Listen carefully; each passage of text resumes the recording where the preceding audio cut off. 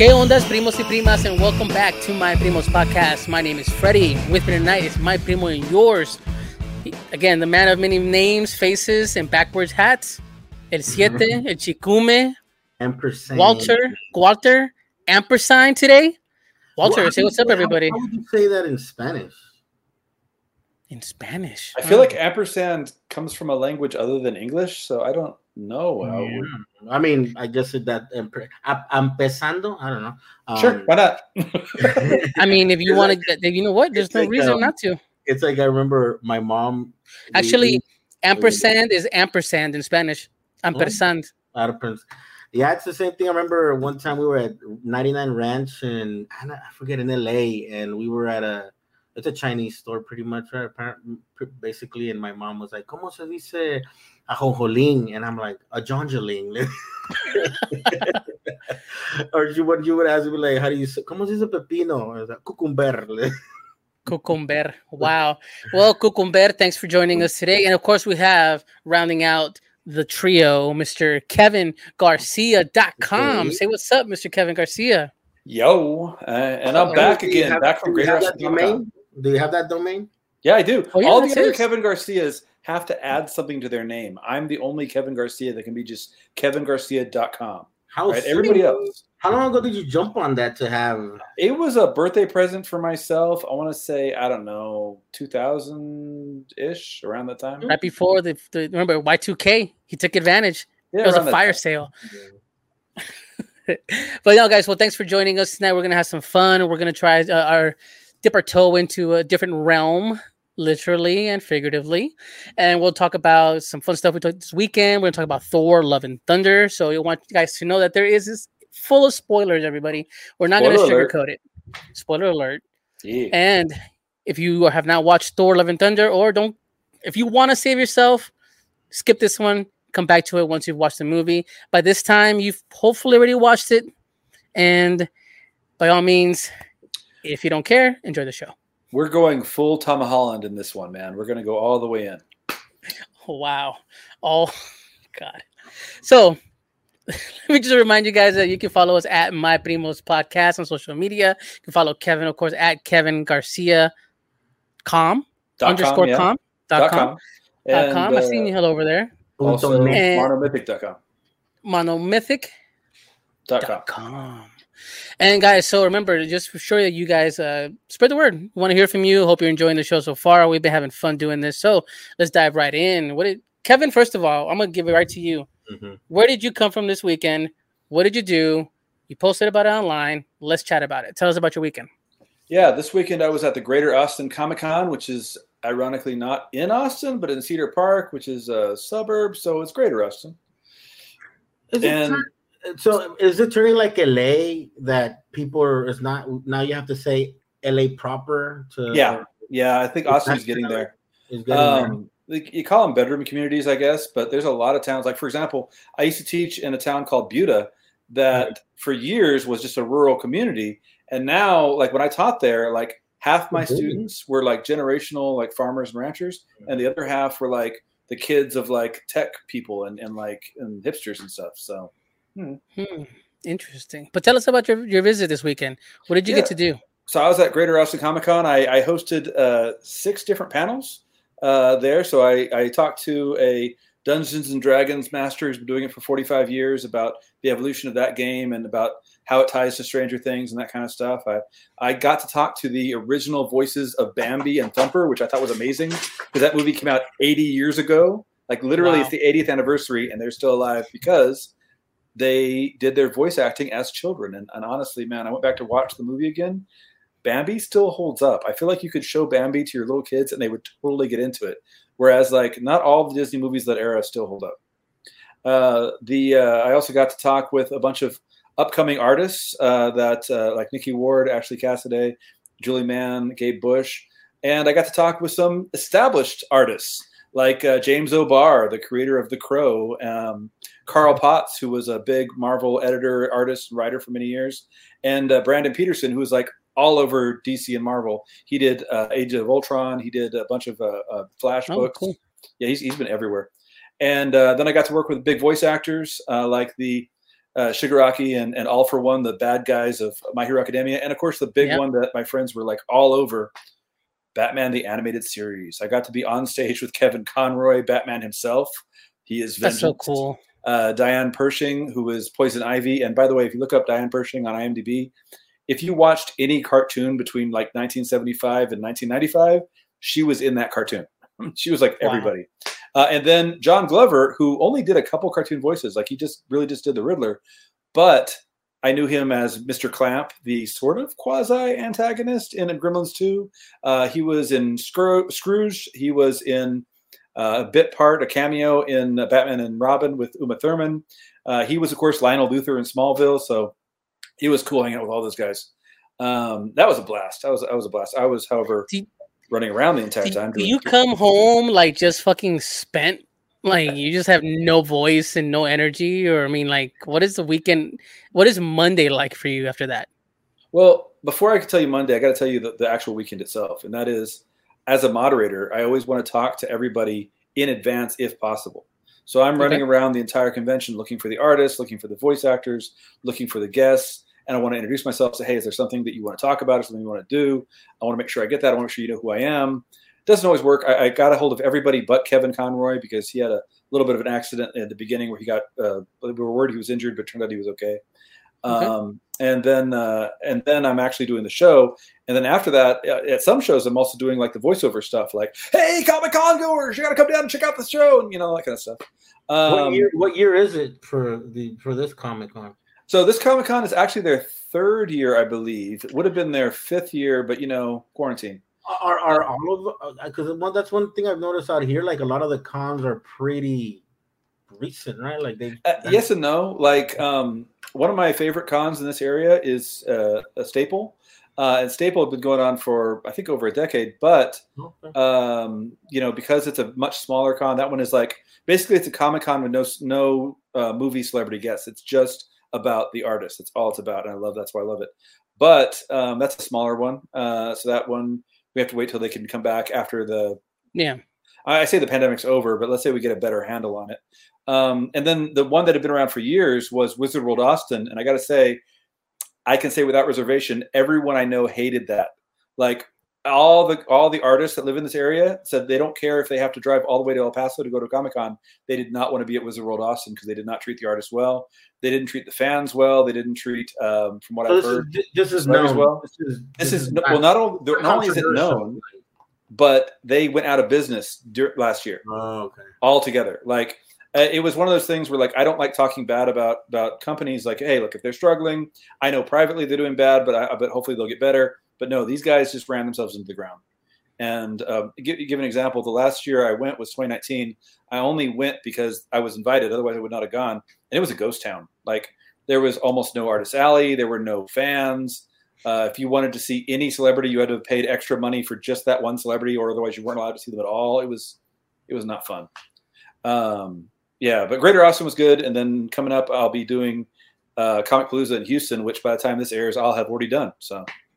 Yeah, Comicpalooza, and then you'll be heading to the big one, San Diego Comic-Con. Yeah, I was not going to go. That is a surprise to me. See, I've been going to San Diego Comic-Con every other year because as a Marvel writer, I got professional badge for free. I still have to apply for it so other people could get it before me. But then I applied for it, and then, of course, quarantine happened, pandemic happened, and this year I was just not going to go. And then I get an email from them saying, hey, your badge is ready. And I'm like, my badge is what now? I didn't order a badge. And they said, check again. I went to go check, and it said ordered in 2019. So apparently they rolled over my 2020 badge to this year. And I was like, well, I didn't make plans for it. I'm not going to go. I have nowhere to stay. And then Chispa Comics and the Master Public, these publishers and these IP owners that are really pushing Latino creators, I've been working with them on other projects. And they were like, hey, we have a place to stay. Why don't you come with us? So I'm like, well, now I don't have an excuse. Got a place to stay, got badge to get in. I just have to get a plane ticket to get over there. So I guess I'll be in San Diego in a few weeks. Cool, man. Well, hey, I think when we come back, we'll have things to talk about. I'm sure tons of announcements. They always announce stuff out there. And, especially like, what is it, Hall H? You're not going to try to go in there, are you? So Hall H, every year I've gone, I have gone to Hall H, and that required staying overnight, right? That means taking a sleeping bag and supplies and being prepared to sleep out on the pier outside the building. Did you do that? Yeah, I did that every time I went. This year, however, because I'm flying instead of driving like I usually do, I'm not going to have the room to have a sleeping bag. And also, honestly, I'm probably going to be too busy working with, like I said, Chispa Comics and Master Republic and other stuff to even spend an overnight doing that. But I will say this much. Every year I went to San Diego Comic-Con, I said, this is going to be the last year I go, because every year it got busier and busier and busier. So like the first year I went, I stayed overnight to do Hall H. It was fun. It was an adventure. But by the last year I went, which was 2018, I guess. I don't remember right now. By the last year I went, it was so bad that every single thing had a line. There was a line overnight to see a Rick and Morty panel in a small room. There was a line overnight to see a new toy being revealed. There was a line overnight so everything had a line. The only reason that I was able to get into Hall H that year is because the person I was with broke her leg. And when we got there, they were like, hey, well, why don't you sign up for the ADA line? And we're like, can we do that? They're like, yeah, I mean, it's a real broken leg. Yeah, okay. So, and by the way, this was somebody who was actually ADA qualified who suggested that to us. And so we did. Okay. And her leg was getting better. And people told me, oh, dude, you should just lie every year and go into the ADA line. Well, first off, I would not do that because screw people would believe that. But second, the people in the ADA line would eat me alive, man. They were very, very careful to see who was cheating and who wasn't. When she got up to go to the restroom, one of the other people in line looks at me and goes, well, her leg's looking better. And I'm like, it is. You should have seen it a couple days ago. It is getting better. I agree with you. Okay, there's this one lady. How convenient. There's one lady known as the pin lady because she always has her walker covered in pins. And she just kept cutting in the line. Hold on, stop. Rewind. Yeah. Her walker is always covered in pins. She's got a blanket on her walker, and it's covered in pins of different comic books and superheroes and whatever else all over her walker, right? I thought you were talking about Hellraiser, like pins. Like... No, not on her face. Like little like buttons. Oh, okay. Buttons, right? Okay. So anyway, so we're all in line. We're in line overnight to go see Hall H. And you see her just kind of casually like making her way through the line, like making friends and going through and making her way. And we're like watching her. And I'm not going to say anything because, look, I'm barely in here as it is. I am not going to say anything. But then as the line starts to move, she claims that she's in front. And people start getting pissed. And lady next to me, she is paralyzed from the nose down. And they're saying, look, you don't get in front of her. You were not here last night. You weren't here this entire time. And she's like, yes, I was. Don't you think I was? And I'm like, look, I'm with a paraplegic lady. I agree with her. Like, I'm not with her like together, but like, I'm agreeing with her. She's right. you know? And so they very, very, very strict, making sure people aren't going to lie to get in there. And that lady's not lying. She does need to be there. But that just wasn't nice of her to cut in front of people. Point is, next time I go, I hope nobody I'm with has anything injured, but I wouldn't have the ability to go to that line. And if the lines coming up or anything like the lines that time, it would be ridiculous. So I saw stuff on the news about July 4th weekend Anime Expo. It was so bad they had to like shut it down. Like it was too bad. Yeah, they broke. But they're supposed to make now a next year. I believe they're gonna do like an offshoot, like on the fall. So they're going to have Anime Expo proper, and then they're going to break it apart and say, okay, there's another one more on the artists. But will it work? Like the indie artists, but in the fall. Like I just did San Diego Comic-Con special edition in November because that was the first in-person one they had since quarantine. And it was nice. San Diego Comic-Con on average has 250,000 people in one building.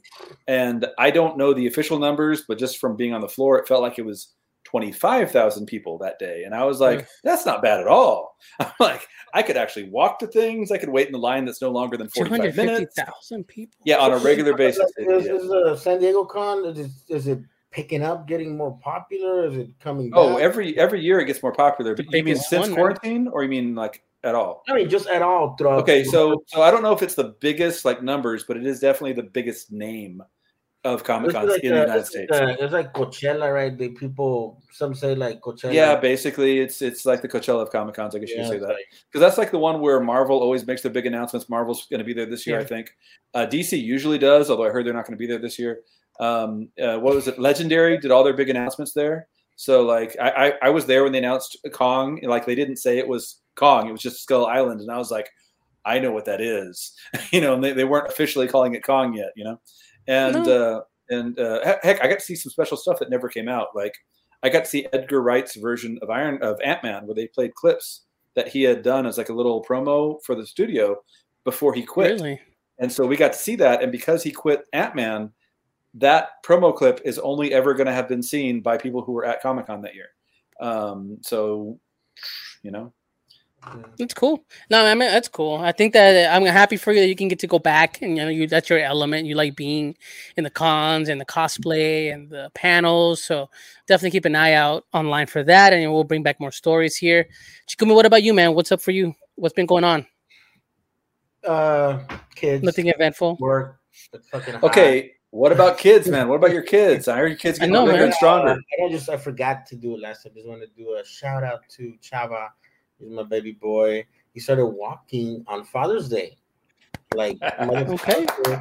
Yeah, motherfucker started walking on Father's Day. And just about 2 days ago, he started making U-turns.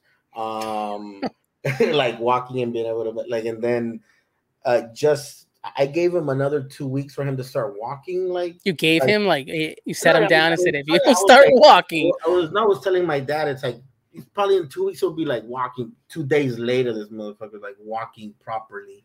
And he's outside there, like pretty, walking pretty decent. Okay. So congratulations to him. So, but besides that, no. And then, speaking of, we went to go watch Thor this weekend with the baby girl. Wait, Thor came out this week? The hell you say? Right, Love and Thunder came out, so we went to go watch it with Itzel. Because we're trying to do a little bit, because Itzel, obviously, she was the baby for a year or so, and now she's not. She's 2 years old, right? Your daughter? She's 2.5, going to 3 in August, and she gets really jealous of him. And we'll make it a point of taking her out by herself, just me, Mama, and her. And we went to go watch Love and Thunder, which is her second movie, and she did really well. And it was perfect. It was a perfect movie for her as a little kid, given that scene with the as guardians, kids. We'll get into that, but yeah, it was nice. Mm-hmm. So good weekend. Cool. Kids. No, man, my weekend was movie filled. Thor, yeah, Black Phone, and I think that's what we're gonna jump right into, guys. We're talking about Thor: Love and Thunder. Again, spoilers. And Kevin, before we begin, you have something to say? Honestly, I wanted to say something really quick about Phase 4, because this is something. Well, for the uninitiated, let's say the Walters out there, yep, they walk in and go like, "What is this phase you're talking about?" All right, so Thor: Love and Thunder is what, the 21st, 22nd Marvel movie, right? I'd have to go back and count. When did Phase? That's what I was going to get into, right? Yeah. So what Kevin Feige has done is he's been referring, Kevin Feige, the producer of Marvel, right? Marvel Cinematic Universe. He's been calling the movies Phase 1, Phase 2, Phase 3. So like Phase 1 is like Iron Man through Avengers, right? The first Avengers movie. Mm-hmm. Phase 2 goes all the way up to Avengers: Age of Ultron. Phase 3 goes up to all the way up to Endgame, actually, because like you might say up to Infinity War, but really goes to Endgame. And then and then Phase 4 is everything. Well, actually, technically, Phase 3 ended with Far From Home. So technically, after that one is kind of a ending to that. So everything after Far From Home, so like Black Widow, Shang-Chi, all the Disney Plus movies, all that stuff is considered to be Phase 4. And I just, there's something I want to say about that that's been really, really getting to me is first off, there have been a lot of people saying that, and when I say people, I mean other podcasters, other TikTokers, other bloggers. They've been saying, why does Phase 4 not have a distinct like path? Like, where are they going? They haven't explained it to us yet. Why is it not clear? And I'm like, do you think the previous phases were clear? Like Phase 1, if you watched Iron Man in the theater, the first time it came out, at the end of the movie, Samuel Jackson walks up and goes, Avengers Initiative. And that told you as the audience, hey, all the next movies are going to lead to the Avengers. But other than that, you didn't know anything about it. You didn't know who the bad guy was going to be. You didn't know who the team was going to be necessarily, although it was announced at some point. Yeah. You didn't know what Phase 1 meant. We didn't know what anything meant at the time. It was brand new, right? Then Phase 2, like nothing in any of those movies led up to Age of Ultron. Like seriously, that wasn't a thing. Like that was just, they led to a movie, right? There was no coordination. And then phase 3, well, you're like, oh, the Infinity Stones. Yeah, but most of the phase 3 coordination was, you remember those things you saw in phase 1 and 2? They were actually Infinity Stones. So it's like, technically, phase 3 didn't have any coordination either. The only phase that has actually had coordination is 4. Because every single property that has come out in 4 has had the same couple elements. And that is multiverse or multiple dimensions. And you need to go to therapy. Like, seriously, every property that has come out since phase 4 has started. Me all of a sudden. yeah, you Chikuma. No. Every property has had like a what's it called? The Moon Knight moment there. Like, well, look. Moon Knight is, I know, right? You're like, wait, what did I do when I was asleep? No. So Moon Knight, he's got DID, dissociative identity disorder, and he is using a lot of terms that implies that Mark Spector has previously been diagnosed for this. Like, he doesn't actually say, I have been to therapy or I'm going to therapy, although there is talk of him previously having gone to a mental institution. The only bit of it we see is his nightmare version of it, which is like a ridiculous movie version of what a hospital would look like in real life. In real life, they do not look like that anymore. That's ridiculous. But it has that. In WandaVision, she's dealing with loss and trauma and not knowing how to cope, and her way of coping is destroy an entire town. That's horrible. And then Falcon and Winter Soldier, that's the only one where they actually go to therapy. Falcon and Winter Soldier is also the only one where they don't have dimensions or time travel or anything else mentioned, but most of the other ones do. Shang-Chi has other dimensions. Miss Marvel has other dimensions and time travel. There's multiverse, I guess, connecting all of this together. Yeah. And they've already told us that the big multiverse villain is probably going to be Kang. Kang the Conqueror. A version of him, Immortus, showed up in Loki. We know he's going to show up in the Ant-Man movie next year. He's probably going to be referenced. I won't be surprised in the Marvels movie, right? And so we already know where Phase 4 is headed. What we don't know is what Phase 4's last movie is going to be. All right. We have not been told. All we've been told is it probably won't be called Avengers. Wouldn't that mean that what they said in terms of no direction, is that what they? Well, what these guys want is they want to be spoon-fed the names of movies. They want to know exactly what the last movie is going to be. And for all the previous phases, we knew the last movie was going to be called Avengers something. And for this phase, I don't think it's going to be Avengers something. I mean, it might be Thunderbolts, it might be Dark Avengers, but it won't be Avengers, right? I am hoping that last movie is going to be Fantastic Four, but I don't know that for a fact. All right. I'm excited for Kang if we're going to go into the geekdom a little more. Oh yeah. Because when Kang came out for me was very early junior high, trading Avengers comics for the series that had Kang the Conqueror and the alternates, U.S. Agent, Thunderstrike, War Machine, right? Those versions of the Avengers fighting the Avengers. The off-brand Avengers, The off-brand Avengers fighting the Avengers. Thor versus Thunderstrike, Captain America versus U.S. Agent.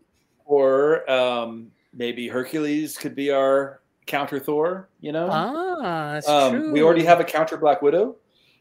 We already have who else we got here? We got a counter Captain America, definitely. We do. We could have a counter Hawkeye if you want to count Taskmaster. We've got a lot of like ones that could be like an anti-somebody already. Heck, the last episode of Miss Marvel already introduced an anti-Miss Marvel. So there's something there. If we get Kang, we have that the alternates. Like I'm ready for that, because when I heard Kang, I was like, oh shit, that rung a bell for me. Like, oh, that alternate series was awesome for me. And Kang was a badass as far as like bad guys go. And if we bring in Doom, what's really at the end of this, what's really funny to me? You say Kang bringing in a team. The team that Kang usually brings in to fight the Avengers is called the Legion of the Unliving. And basically he pulls out of the time stream villains that have already been killed or heroes that have been killed. Ooh. And then make them fight the Avengers. So, think about it. We could get Tony Stark coming back. Right? There you go. Yeah, think about it. But like, it would be cool if it did. Well, think about it. In the very end, if we want, again, in that issue, that series, War Machine fought a version of Iron Man before there was a set where he was paralyzed and he couldn't, so it was before that. So Tony came back. And so. Like for the multiverse was, because for a second I thought it was like zombies, because he took over. That's part of the multiverse. Yeah, so it's like What if zombies? supposedly there's been some zombie superheroes, whatever. Oh yeah, dude. There's been like zombie. I mean, there is actually a zombie superhero in Marvel. Wait, Chikume, are you asking if there's a superhero that is a zombie? Well, because there is one. Okay, there you go. That's why I was like, okay, was that? Is this the zombie? His name is the zombie, and is that the Crow? No, I don't know. Simon. Okay. Well, anyways, I remember when I watched the multiverse, the only complaint I had was that what's it called? The fucking Age of Ultron. What's the name of that fucking Ultron? Right? He looked like Cybermen. They look like Cybermen and very like they were toned down Ultron. Yeah, so very toned down. It's like the Ultramen in that movie looked more like the Ultron of the comics. So okay. I was kind of down for that. You didn't get to see much, but yeah, I mean, yeah. Like so Phase 4 has a plan. It's just that people want to be spoon fed. I'm okay with mystery. I'm okay with figuring out the clues and like we're talking now, like piecing them together. And then there's a second part of the Phase 4 discussion that's really kind of getting to me. There's this image that's been going around. I think it came from IGN, and it's a list of like how many hours you'd have to watch for each phase. And for Phase 1, let's see, where's that image here? They say Phase 1 has 12 hours, 12.4. Phase 2 has 12.7. Phase 3 has 24.9, and then Phase 4 has 49.5 hours. What? It's crazy. Here's the thing. That's a lie. It's a lie because what they're only counting is what Kevin Feige has currently said is canon. But at the time Phase 1 came out, that was pretty true. By the time Phase 2 came out, that included all of Agents of S.H.I.E.L.D. Season 1 and 2. It included all of the first seasons of Jessica Jones, Daredevil, and what else? Iron Fist. Iron Fist wasn't in the Daredevil? Daredevil, Jessica Jones. There was another one that came out in that first season. It was Luke Cage, Jessica Jones. Yeah, okay. Yeah. And then Phase 3 technically would have had the others as well: Defenders, Punisher, Iron Fist. Yeah. But the thing is, and also don't forget Inhumans. Everybody forgets that. I try to too.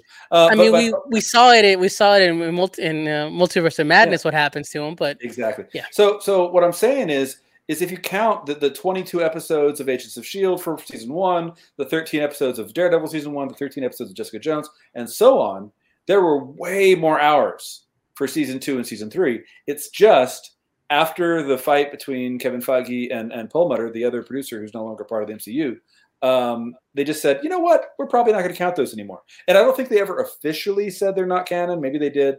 But basically, they're barely canon now.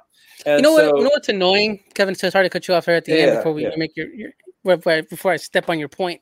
To kind of reiterate though, like, why are people complaining about having more to watch? Yeah, seriously. Like, they're complaining about being required to watch, and I will say that's different than before, because when Netflix and Agents of S.H.I.E.L.D. and Inhumans were out on streaming and TV, they all referenced the movies, but the movies never referenced them except for once. The only time they ever got referenced was, well, no, I take it back. There's a couple times. Age of Ultron, Nick Fury. Nick Fury says, some friends of mine got this out of mothballs, and he points to the helicarrier, and literally that was a plot point of a couple of episodes of Agents of S.H.I.E.L.D. And then in Endgame, we see Jarvis, the person, with Howard Stark, the person, and that Jarvis is actually from the Agent Carter TV series. All right, so those are the only references we got, whereas in the current phase, they're like tighter now. So now they can directly reference what happened in New Jersey for Multiverse of Madness, right? So I don't know if it's fully required viewing, but it's, especially with the Doctor Strange one, it pretty much is. But like, it is definitely tighter now. But my point is, those hours were always there. It's just the only thing that's changed is how we're defining the Agents of S.H.I.E.L.D., Agent Carter, Inhumans, and all the Netflix shows. That's the only thing that's changed. Because originally, those were all considered canon. Because then you can even make the argument, if you want to be an asshole about it, in order to enjoy No Way Home, you have to watch the old Spider-Man movies, or else you shouldn't even be watching this one. You know what? That's entirely accurate. Technically, Phase 4. No Way Home is the only one I enjoyed because I had already previously seen. There you go, right? Exactly. You're the audience. Yeah. So basically, what you're saying, Freddie, is that Phase 4 began in 2002. I'm down there. It is, everybody. Yeah. There it is. There's the end of that argument. Well, let's talk about Thor, guys. All right. Let's talk about Thor. Since Thor, we Love talked and about Thunder. expansion, Love and Thunder. Great movie. So we're going to go right in. We're going to discuss the movie and then give us our opinions at the end. We're excited to kind of start this process for us. Something the primos really want to enjoy and share with everybody. So Thor, Love and Thunder. I'm going to start it off, guys. Initial thoughts? I enjoyed the movie. It's a great popcorn movie. It has a lot of fun for everybody. It's not just a little kids movie. It's not a dark, gritty movie. If it's right there for the family, popcorn, explosions, laughs, and it feels like a rom-com that everyone can enjoy. That's my initial thoughts of Thor. What do you say, Chikume? I watched it with my baby girl, like I said earlier, and it was the second time for her at the movies. Like you said, we got a popcorn refill. It was that good. And then the little kids kind of playing a really important role where, like, at the very end, this is a 2 and a, she's about to be 3. I'm kind of like, I'm looking at her fucking getting teary-eyed about how she's actually able to follow the arc of the movie. And at the very end, she claps for Thor. And it's like, what the fuck? Like, she can actually. That's Love that. Like, when I was a little kid, I could, like, I'm rewatching Gargoyles. I don't remember any of how complex this like, I'm watching Gargoyles is a deep show. That's a whole other discussion. Yeah, Gargoyles is it's good. like, it's like a Batman, Superman type, like, detective and all this stuff in a very complex storyline. I was like, I don't remember any of that when I was a little kid. But then, I don't know if it's a technology thing, but you could see her keeping up with every character. And I loved the women, how like the very important role that women played. And it's like, look at, she's got a brown woman, she's got this other woman, and then it's like all 3 of them go at it, you know, and I got your back, or whatever. And it pulled at my heartstrings. They're doing a pretty good fucking job with that. So I get Kevin. Well, that's awesome. Kevin, what about you? You know what? I've been seeing a lot of reviews that see this as a big failure, or that Taika Waititi like had a misstep. I loved it. It was a fun movie. It was really good. I don't know if I'd call it as good as Ragnarok, because Ragnarok really blew me away. That one had a few mistakes in it. Mistakes, let me phrase that. Things that I would have done differently. And I feel like this movie also had a few of those. I would say I enjoyed it a little bit more than Multiverse of Madness, and I enjoyed Multiverse of Madness. I'm not going to be mean to it. I definitely like this film, you know. And also, I'm a big fan of like random like call outs and Easter eggs and stuff. And there's a lot of that in this movie, a lot more than I expected. Oh man, I bet you ate it up. Oh yeah, of course. But yeah, I will say the story fell apart in a few places for me. Particularly the ending didn't feel as strong as I thought it would be. But you know, overall, it was fun, and that's what I signed up for. Yeah. Yeah, it's really a consensus. I feel that we all kind of vibe on the energy of this movie. It's fun. Like even at the beginning, right? We're going at the beginning when we see, and why me and my wife were talking about it, like this movie ushers in the new generation of kids that, or even fans that don't know Phase 1, right? The aforementioned Phase 1. It literally starts with them going, let me tell you about the Thor, the Thunder God. Like it was awesome. And in the movie, we have several scenes starring the kids of Asgard. And these are all kids that were born after Iron Man came out, you know? Heck, I think most of them were born after the Avengers came out. So actually, I'm looking at their ages. Yeah, no, most of them were born after the Avengers came out. So yeah, this is definitely a movie for the next generation. Trivia too, Chris Hemsworth's son played Little Thor running through the woods in that scene when he has the long hair. Trivia 3, most of the kids in the film were the kids of actors or producers. Wow. Which I think is pretty nuts. That's pretty makes sense, though. It does. I mean, like, look, if you're going to have a kid who's only going to have, like, one line, bring your kid in. Let's go for it. Yeah, exactly. But I like the idea, you know, Asgard, we're showing new Asgard. We show King Valkyrie. We show Thor with the Guardians. I really liked her scene with the whole ribbon cutting and all that. Oh, yeah, where we see her doing the actual, like, job stuff of being king. Mm-hmm. I liked it. I honestly... Part of me wanted a little bit more of that, but I'm glad they didn't do more of it. Like, part of me wanted to see more of her being maybe a better leader than Odin was, or maybe a more together leader than Thor could have been. But instead, we only get references to it. How did they not do that enough? Well, because in the first couple movies, we all had Asgard as ruled by Odin. Mm-hmm. And there was the implication of secrets, and there was the implication of fast wars, but he's made treaties, so there's no more current wars. And there's him getting angry at his son for not following his instructions for the army. And we don't get any of that from Valkyrie. But I'm also glad they didn't show that, because I feel like that would have it would have been a different kind of movie. You know, I'm glad I would have wanted to see more of King Valkyrie being king, but at the same time, not showing it meant we could get more to the fun of seeing King Valkyrie with a sword beating up giant monsters. So I'm like, you know, I like King Valkyrie, and then we'll kind of jump back and forth here in the beginning and the end. Of course. Right. So at the beginning with Guardians, we see Thor. Mm-hmm. Tell me that the opening with him sitting on that mountain meditating, and then jumping on Stormbreaker like a broom and flying away like a wizard. Man, I laughed out loud so many times during this movie. So loud. I was like, yes. Like, that was awesome. Like, does it make any sense? No. Do I care? No. Also, no. It makes sense to the Harry Potter fans out there because it was literally like, no, it's Harry Potter. Does it make sense in universe? No. Oh no, he's taking. It's like it set the tone for Thor. It set the tone for Thor. Seriously, Thor actually explained it in the last movie, and he's explained it before. You know how Thor flies, right? He flies by spinning the hammer, throwing it, and holding on to the end of it. So he's not technically flying. If he changes direction midair, it's because he spins and changes direction. Well, apparently, Stormbreaker doesn't need to do that. Stormbreaker he can just sit on. You're like, whatever, it's fun. Can we talk about the relationship between Stormbreaker, Thor, and Mjolnir? That whole back and forth. Oh, look at him. It's like a horse, right? Like it has its own. I have my own Mjolnir here. He does. I bring it out every so often when I'm giving talks or I'm talking to my students, and they're like, "Are you worthy?" Just I'm like, "Well, I have it, don't I?" And the thing is, I love that in this movie, Mjolnir and especially Stormbreaker have personalities.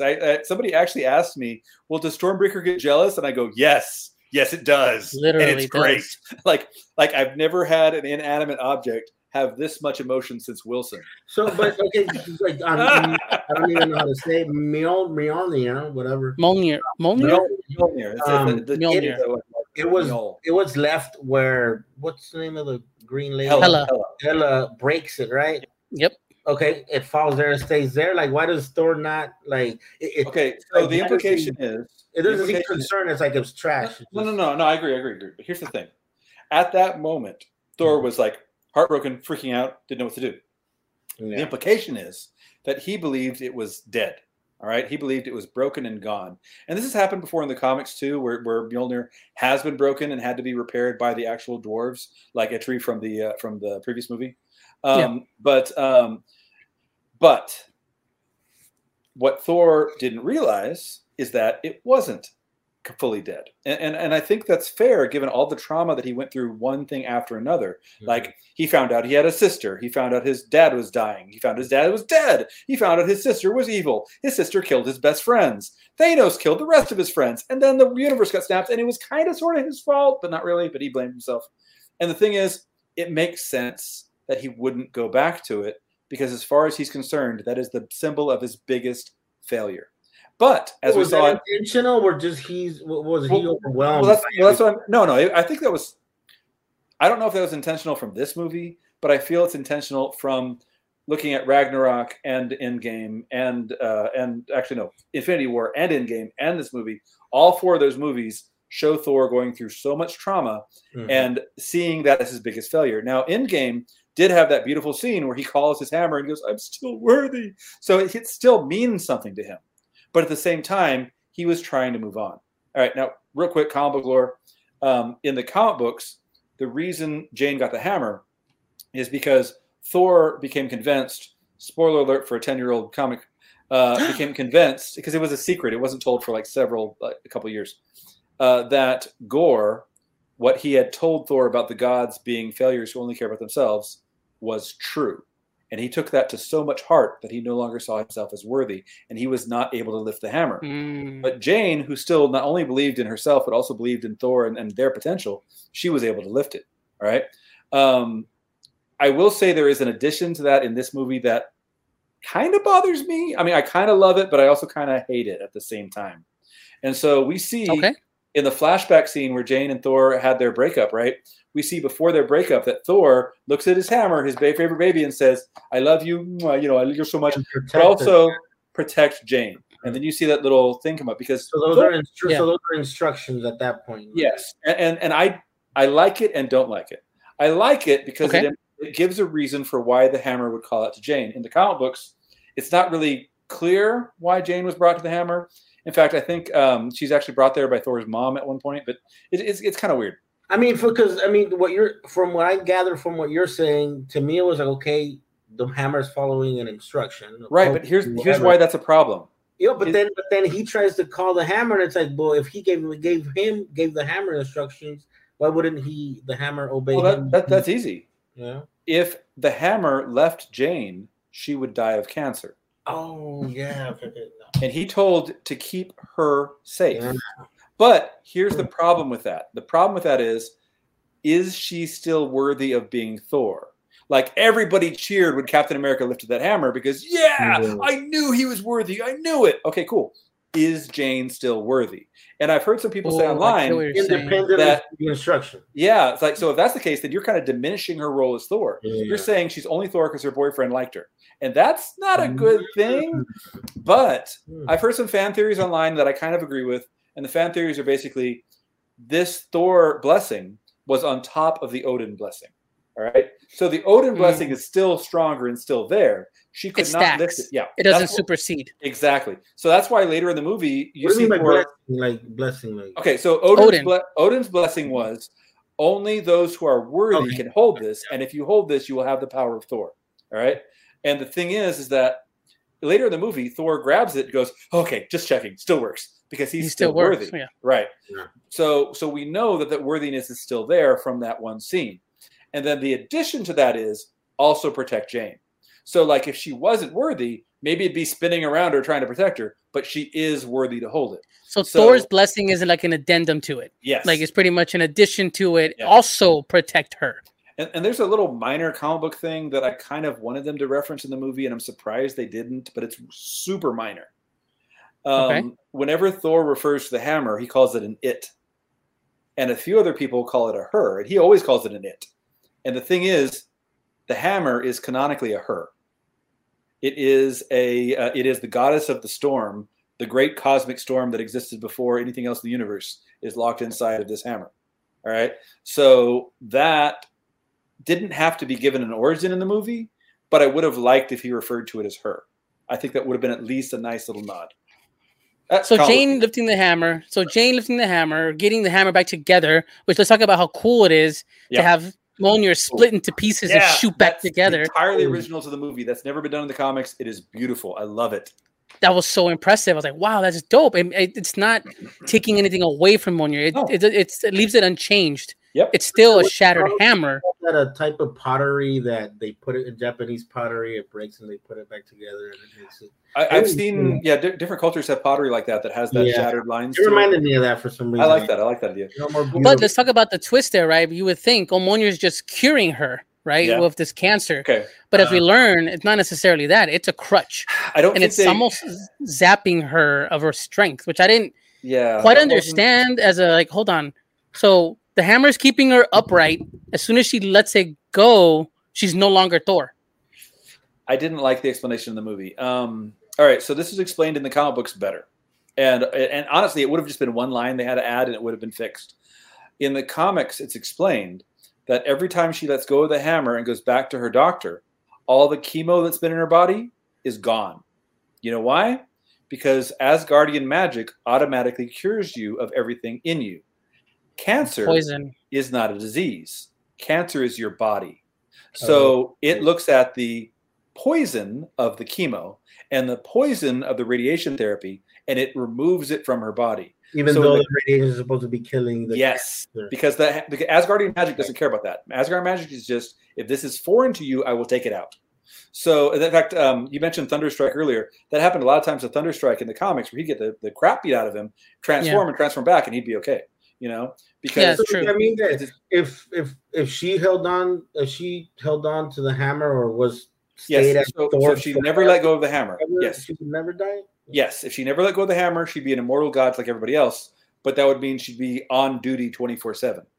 There's no sleeping, there's no resting, there's no anything else. You're always on duty, and so that's the curse of it in the comics. In the movie, they say something is killing her, and I'm like, I don't like the way they worded it, because that implies that the hammer itself is doing it, and then the hammer isn't following its instructions. I choose to believe that it was the lack of chemo and the lack of radiation that was. Because the way I interpreted it, right, sitting in the audience, listening to Hammer's explanation, fucking her up, yeah. Yeah, the hammer that's exactly how is it's said. preventing the body from fighting. That it's almost like a It's cortisone shot. Well, they didn't say that. The way they said it in the movie was something is actively hurting her, and I was like, no, wrong. Didn't Thor say that it's sucking her life force or something? Yes, like that? exactly. Which that implies the hammer's doing it, and I'm like, I don't like that explanation. I don't like that at all. You know? Yeah, that's weird. 'Cause I thought it was more like it was like a roadblock. It was the hammer was a like a dam. That's what between. It's But if the way that Thor in the movie said the hammer is sucking her life force out, wouldn't she eventually run out of it and then die? The implication, Chikome, is that it only really affects her when she drops it, because when she's becoming mortal, she's becoming mortal. When she's holding it, she's a god. Yeah, but why would he say it's sucking the life force out of you? I think maybe honestly, he's just trying to affect. My explanation for that is this. In the comic books... wrong to say, that's what I'm trying to say. Wait. My explanation for this is this. In the comic books, Thor has a medical degree. Thor is actually a doctor. In the movies, Thor is not a doctor. He's just speaking out of his butt. I just love how he has a degree, but I feel like for whatever reason, they've made Thor, and this is the thing, I'm talking about Thor overall in the movie. He's a himbo. Yeah, he's a himbo, right? But they've made him like progressively, like, I feel, this is the thing, up to a point in this movie, Thor feels like he actually grows up a little more. Like he's always grown up. He was a party boy, right? All the way until he went through all these different tasks. Yeah, all the way, right? And here we are. He was a himbo in the first movie too. He said some stupid 100%, dude. He's gorgeous. Look at him. So no, I mean he was also stupid and pretty. Not true, just pretty. But what I'm getting at is when he gets here, he's with the Guardians talking about how growth, personal, his personal growth and being a hero, helping people. Like I love him in the Guardians, which gives that tease. Okay, we're gonna see something, a hope. I got a question about those Guardians. What about him? How'd you guys feel about the fact that the ending of Endgame was Thor is going to team up with the Guardians and then literally take care of the first 15 minutes? Yeah, that's that's why I went in. I was trying to, as soon as Endgame, right? I rewatched it again, and then I was okay. What's next? Oh, Ragnarok. I went to go watch that, but then I don't know. I just felt like that's it. Like, okay, nothing happened. We wanted space adventures. We wanted to see him in space doing stuff. I'm not gonna lie, I did too. I wanted more Guardians. Like I'm happy with the story we got. It might have been too complicated to have the Guardians in there, but I would have wanted the Guardians. Because Guardians, they're coming back with they're getting another movie. Yeah, the Christmas special too, apparently. The Christmas special. But there's another thing that occurs to me is the same thing happened with Ragnarok, because there was a Thor cameo at the end of Doctor Strange. And that implied to me as a viewer, Doctor Strange is going to be a big part of Ragnarok, and instead he's in 5 minutes of the movie. Yeah, and I think that we forget, right? Like you talk about, we're used to being fed these things that everything leads to something else, and so we have to kind of distance ourselves a little bit from that mind, because it's not going to be that easy anymore. You're not going to be spoon-fed things. You're going to get thrown red herrings. You're going to get thrown ideas that somebody else had that this director didn't want. I think that's going to happen, especially moving forward. Yeah, and so we look at this story, right? We move forward in the story. We meet Jane again. We have New Asgard. You see the kids. We move forward in the story. We see the goats you were talking about, those wild goats, which I really very excited about. I love. And we get to Gore. Let's talk about Gore. I want to talk about Christian Bale and Gore. I got thoughts, and I think Chikome had thoughts too. Yes. This character, my initial impression, man, I enjoyed Christian Bale acting. Yeah, like just pouring himself into this character. He can chew the screen, and this was the right role for him to chew. He didn't need to come in a big buff, monstrous-looking guy. This performance of his body and his emotion, right? I didn't need it. It was great. You guys have seen the pictures of what Gore looks like in the comics, right? Yeah, right now. Yeah. So what are your thoughts on the fact that he doesn't look like the comic book character? Well, he doesn't look fragile. I'll just say that. Like, okay. Or like that's. I mean, he's intimidating without having to be physically intimidating. That's the difference between, because it's like a morose looking character, but I like the Christian Bale version because the torture he went through, because it kind of drags throughout. The sword's killing him. He's sickly yet dangerous. Okay, so I kind of fed into that image. But then, who decides for it to look like that? And okay, not, so you know, so really, there was a quote from Taika Waititi where he said, "If we cut off his nose, he's going to look like Voldemort." And yeah, he's not wrong. But also, I'm not going to lie, man. As much as the story of Gore the God Butcher is a beautiful story, it's not a good design for a character. Like, look, he's got these two Twi'lek things from like Star Wars, right? Yeah. He's got no nose. In some of the drawings, some of the drawings, he has a little nose. And the thing is that like, it's just not intimidating. It's not sympathetic. It's silly. It looks like if you made Jar Jar a Sith Lord, you know? It doesn't look good, right? So when they changed him, they actually based him on an entirely different Marvel character called the Imperator from the Empirical, who's a bad guy from Doctor Strange. And he's literally this guy with white skin and these stripes that go down his eyes, whose whole thing is, I want to destroy all magic. So very similar character. And honestly, it's a better visual. Like, is it a very creative visual, just putting white paint on a guy's face? No, but it looks more intimidating. It looks better. And the fact that Christian Bale could ham it up and be like, it was so much better. I loved it. I love the fact I felt for him. For a second, I thought it was because you have actors like Christian Bale that carry a lot of weight, right? They can suggest or kind of, I don't know. It seems like it's like when they talk about when Tom Cruise came into The Mummy, he literally rewrote the like when such a big star comes into okay, what you're saying. Brand. You're worried about a character like an actor like that coming in. I want people to see my face. Story. People must see my face. Like which I heard, like, for The Mummy, as soon as he came in, he was like, "Well, I want a shitload of screen time." So then, so for a second I thought that, but apparently I got a counterpoint for you. Thor: The Dark World. Thor: The Dark World. They hired Christopher Eccleston, one of the freaking doctors from Doctor Who, and they hired him to play a character who, in the comic books, is like evil Loki. Like, even when Loki was already evil, this guy was evil Loki. Like, this guy is Loki dialed up to 11. He is physically powerful enough to be a challenge to Thor, but mentally powerful enough to be a challenge to the entire Marvel Universe. And they took that character and they put him under so much makeup that you can't see his face. And this is a character who in the comics you can see his face, whatever. And then had him speaking a language that nobody on Earth could speak, so we could never understand him. And then put so much voice modulation under it that you can't even hear the actor's voice. Yeah. I am so glad they let Christian Bale be Christian Bale. I wish Eccleston got that same privilege. Gore was a great villain, and the movie doesn't waste time. As soon as you get to New Asgard, you already know, hey, Gore the Butcher's out there killing gods, and everybody knows about it. Like, I mean, it pushes the story forward too quick because I think that they were running out of Goofy. Let me ask that question. And they felt like, let's get serious, you know? Did they push it too quick? So, like, let me give you the example of Gore's origin, right? We see Gore in the desert. He's dying. He's got his little daughter there. She's dead. And then he sees the god. And then when you first see the god, it's entirely a joke. Now, I am okay with the god seeing Gore as a joke. That's the point, right? But the god himself shouldn't be a joke. Like, he was like an idiot. Yeah, why couldn't you have the god be like, I am above your kind. You are nothing to me, you insect. Your job is to die. Instead, it was, I'm above your kind, and I'm just here to drink. And I'm like, true. What was that? But didn't you get the same vibe from, if we talk about it? Feels like. Don't you get the same energy and vibe, though, from Zeus? We talk about Zeus. That's okay in Zeus. I'm saying for that scene, it didn't work.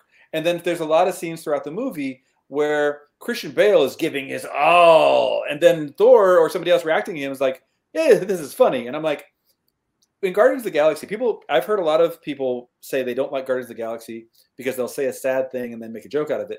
But honestly, that by the way, that's called bathos, and that's where you take something emotional and then change the emotion of it in the very following scene.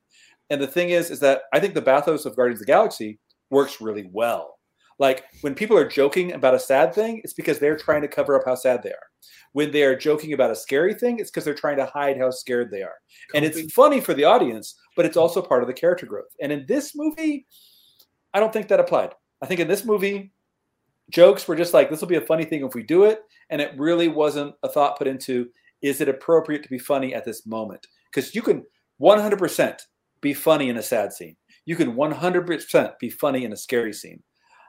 I don't think they really did that well in this movie. And that's the one big fault I have. Like Multiverse of Madness had a similar problem where I felt like the emotions didn't fully land for me. And I think that's where you just said a minute ago, Freddie, where you said, did they move too fast through it? I think it felt fast because they didn't give any emotional resonance to those emotional scenes. You know, how quickly did they have Jane and Thor just okay? Here we are again. Yeah. It's like okay, way, we're okay. Here I am without the mask, and I put it back on again. It's like whoa, wow, that's fast. And then we move into just all right. Here we go. Let's go on the adventure. We're holding hands already. Let's hurry up and get back to it. And then we get to Gorr, and Gorr's like kind of like, what the fuck? Like these gods aren't doing shit for you. To take the kids. I get it. Motivation. He's smart. He needs this, right? We move the story. So now King Valkyrie, we have the gang all together. We have Jane, Thor, and we're going to ride the space. What is it? The space sled. Space sled all the way. I love it. That was actually the beautiful. Space sled and the goats. But that was awesome. Let's bring up God City. You mentioned Zeus, right? Yeah, God City. How did you guys feel about that? Like there were gods all over the place. It was cool getting all these little references. We got to see an Aztec god. We got to see a Maya god. We got to see Maori gods, which I heard a lot of fans from New Zealand were super happy to see. Dumpling god. The dumpling god, yes. But what's it called? That American Gods? What's it called? That series? Yeah. American Gods, yeah. Yeah, that Neil Gaiman stuff. Neil Gaiman. Everything just jumped together, and I like it. That's from the comics as well. My only real gripe with that, and this is a minor Russell Crowe. I didn't like his performance as Zeus. Okay, I'll be real with you. I see that. I didn't enjoy it. Tell me why. I didn't enjoy it. The accent felt too forced. Almost, forced, and I get it, Zeus. Yeah, like almost like borderline offensive. Like you're not even Greek, but you feel offended. Let me say this though. If Thor is already kind of, not ridiculous, but not serious at all, really. If Thor's already not so serious, at least the Thor that they painted for me, it feels like okay, but even more compare Zeus to Odin. Exactly. That's the comparison right there. Exactly. I would have expected Zeus to be like Odin instead of, like Odin character. I'm okay with Zeus being a bit goofy, but like every single one of the gods there was down for an orgy. I'm like, I'll give you one example. It almost feels like Taika is just putting in what his lifestyle into the movie. It's just an endless orgy, Here's the problem.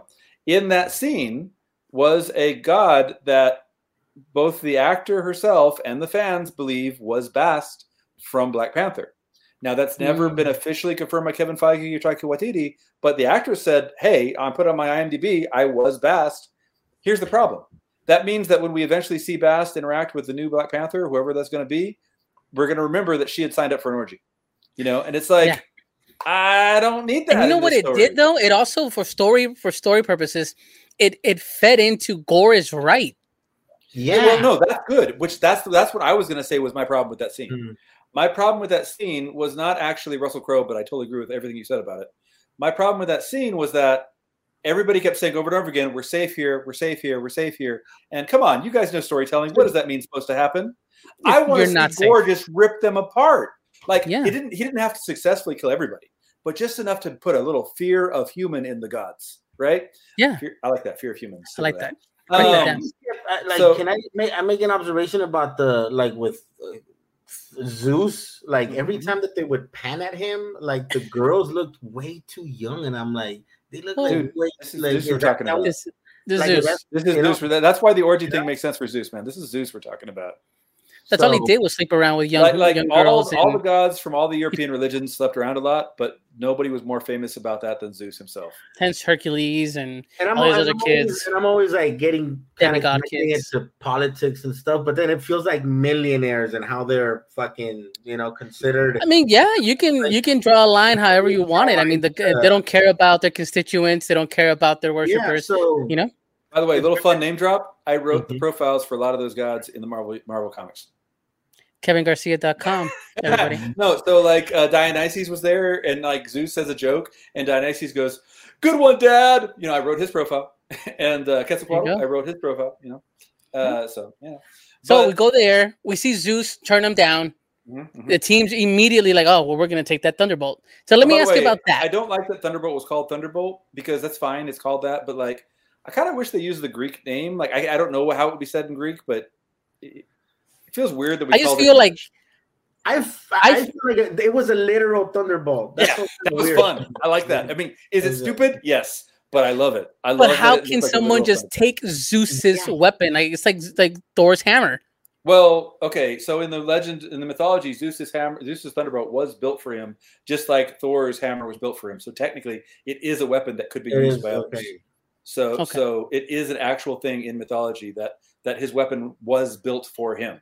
I would have thought it was gonna be like a ball of energy, you know? Right? But no, it was physically built. Like somebody physically built his thunderbolt, so he's got it. So fine. This is a physical thing they could. So they steal it. We get naked Chris Hemsworth. We get butt. We got Hulk butt in Ragnarok. Yep, we got. Hulk that's butt. True. Somebody was saying this is the first Marvel movie with nudity. We got Hulk butt in Ragnarok. I agree with you. Hulk butt in Ragnarok. CGI nudity, still nudity, man. Still nudity. Everybody. I do love that the Celestials showed up there because. It's true. You know, Eternals not a great movie, but like I feel like they've been better represented in this movie and in Guardians, the Galaxy than. So how does the whole that dimension work? That so let's talk about that. The gods are at, but then they don't. So let's talk about that because that works in Marvel. All right. So in the comic books, we have our dimension, straightforward. Yeah. Then you have other tangential dimensions like Asgard. Asgard's got its whole thing. Like in the movies, they kind of imply that you could fly to parts of Asgard in space. But no, my son was telling me, he's like, can't you get to Asgard from Earth? And I was like, I think so. Yeah, well, not officially. Like when Nidavellir is referenced, and that's where Itri builds Stormbreaker. Rocket says, "Oh, I've always heard of this place. I've always wanted to go." And I think it's fully believable that this dimension where this exists has been heard of throughout the galaxy, but he couldn't find it because it wasn't actually in the galaxy. So they had to go get to where it was. But anyway, the thing is, though, is that's that dimension. And then we have this other plane where Omnipotent City is. What do they call it? Omnipotent City? Thank you. Omnipotent City. The same thing I said, just different pronunciation. Omnipotent. Omnipotent City. That's where that is. And by the way, that's here. And there's also a similar hell version of Omnipotent City where all the Hell Lords get together and debate things. And by the way, this is awesome. You know how in Omnipotent City they had the big thing where Zeus is kind of in charge. Everybody's like, "Go Zeus, go Zeus." Well, for the Hell Lords, there's a big chair. No one's allowed to sit in it because they're all fighting over who should. And I love that idea. That's a cool idea. All right, so there's that. But then there's another layer above them. All right. This layer is outside the bounds of reality, but still encompassing reality. It is both of those things at once. And that is called the dimension of manifestations. And that's where the climax of the movie takes place, because that's where they're trying to get to, where the real eternity is. Like they find the statues and stuff. That's probably on the same level as Omnipotent City. But like the actual place where eternity is sitting there floating and is sitting in his little lotus position, that is the dimension of manifestations. Eternity, that big guy made out of stars they keep trying to talk to, they act like he's a one wish granting genie or something. Mm-hmm. He is not that. I will say, though, my explanation for why they say that is in the comics, there is an item called the Heart of Eternity, which if you get to is more powerful than the Infinity Gauntlet. Because, they showed those gods that were there around the corner, the statues of the gods, rather, the ones that were there by eternity. All of those gods are at a level where they could potentially challenge the gauntlet. Now, somebody who uses it correctly, like Thanos, could defeat them, but they could potentially challenge the gauntlet. But with the Heart of Eternity, even those gods would have no chance of challenging you. So whatever realm or parallel, whatever Zeus realm is safe to say. Yeah, it's like the whole that didn't affect them. Like, okay, so let's say you get to the Heart of Eternity in the comic books, right? If you get to the Heart of Eternity, and the only one who's ever done it in the comics is Thanos, because of course, if you get to the Heart of Eternity, then you can rewrite all of reality. You could decide that the gods all think they love you now. And now all the gods are like, I love Thanos. He's great. You could decide but gods. is there a You could stone? decide the gods never existed. Reality stone. Like, So no. See, so the reality stone, it affects reality to your perception. All right. So if you hold see that, things a certain way. No. Experience in a certain way. Right? No, it's more than that. Like, let me ask you this question. Chikume, where are you sitting right now? You're in your house. You're in your city. You're in your chair. You're in your earth. That's your perception. So everything that you're aware of, you can alter with the reality stone. If you have the Infinity Gauntlet, you are now aware of everything in the universe all at once, everything that's ever been, everything that ever will be. So now you can affect more of reality. If you have the Heart of Eternity, you can affect multiple versions of reality. Okay. So the reality stone, like, really powerful, but like, if I don't know what you're thinking, I can't change what you're thinking with the reality stone. If I don't know you're hiding behind that rock, I can't change you behind that rock, you know? In the comics, by the way, there's another item that's even lower than the reality stone, but still super powerful, called the Cosmic Cube. And that is a limited form of omnipotence where you can only have omnipotence in like a range kind of a thing. Anyway, moving on. So that dimension of manifestations where eternity is itself everything that is in the universe. Everything that exists is eternity, and that is him. And I do like that he didn't talk, because he rarely chooses who he talks to. I didn't like that whole interaction. And why? Can I talk about the ending for a second? It second? looked beautiful, though. Oh, it was visually beautiful. Are we going to skip ahead? I mean, we can skip ahead to the ending. We're close. We'll come back. So the ending of the movie, just flat out, how do we stop this guy who can kill all the gods? How do we stop him now that he's got a thing more powerful than the Infinity Gauntlet? The power of love. And I'm like, no. No. Okay. What? So hold on. I don't. Let me explain this.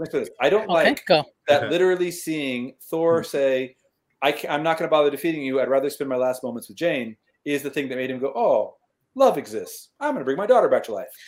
I think it was more like a god cared about a human when Gore never saw that. I agree. But the thing is, he has seen that, because Sif went to go defend people.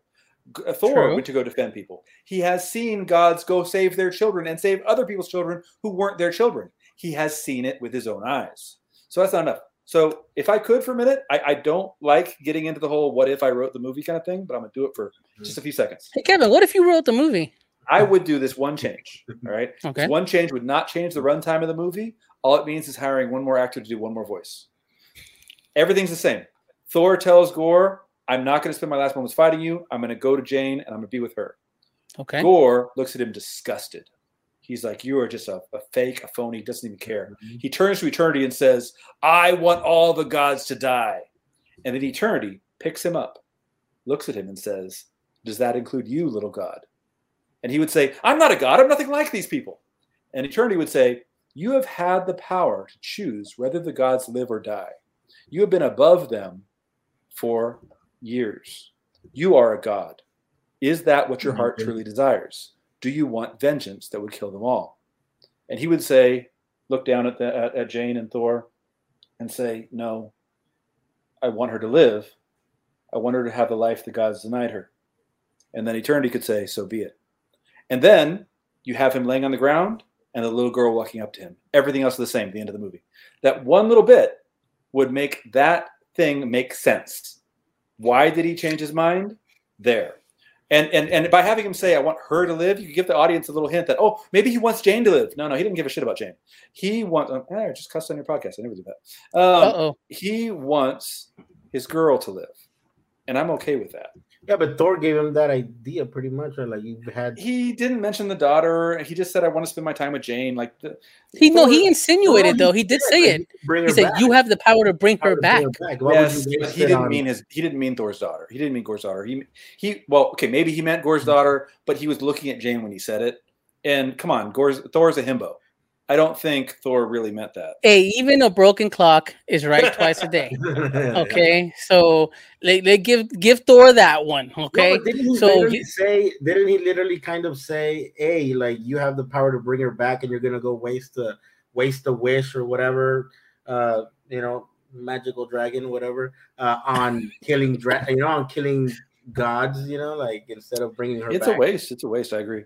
I think that, you know what, Marvel at KevinGarcia.com, by the way, so he can, you know, start doing movies for you guys. That's a great fucking scene if you would have wrote it. But we get to gore. We get to that scene with the kids.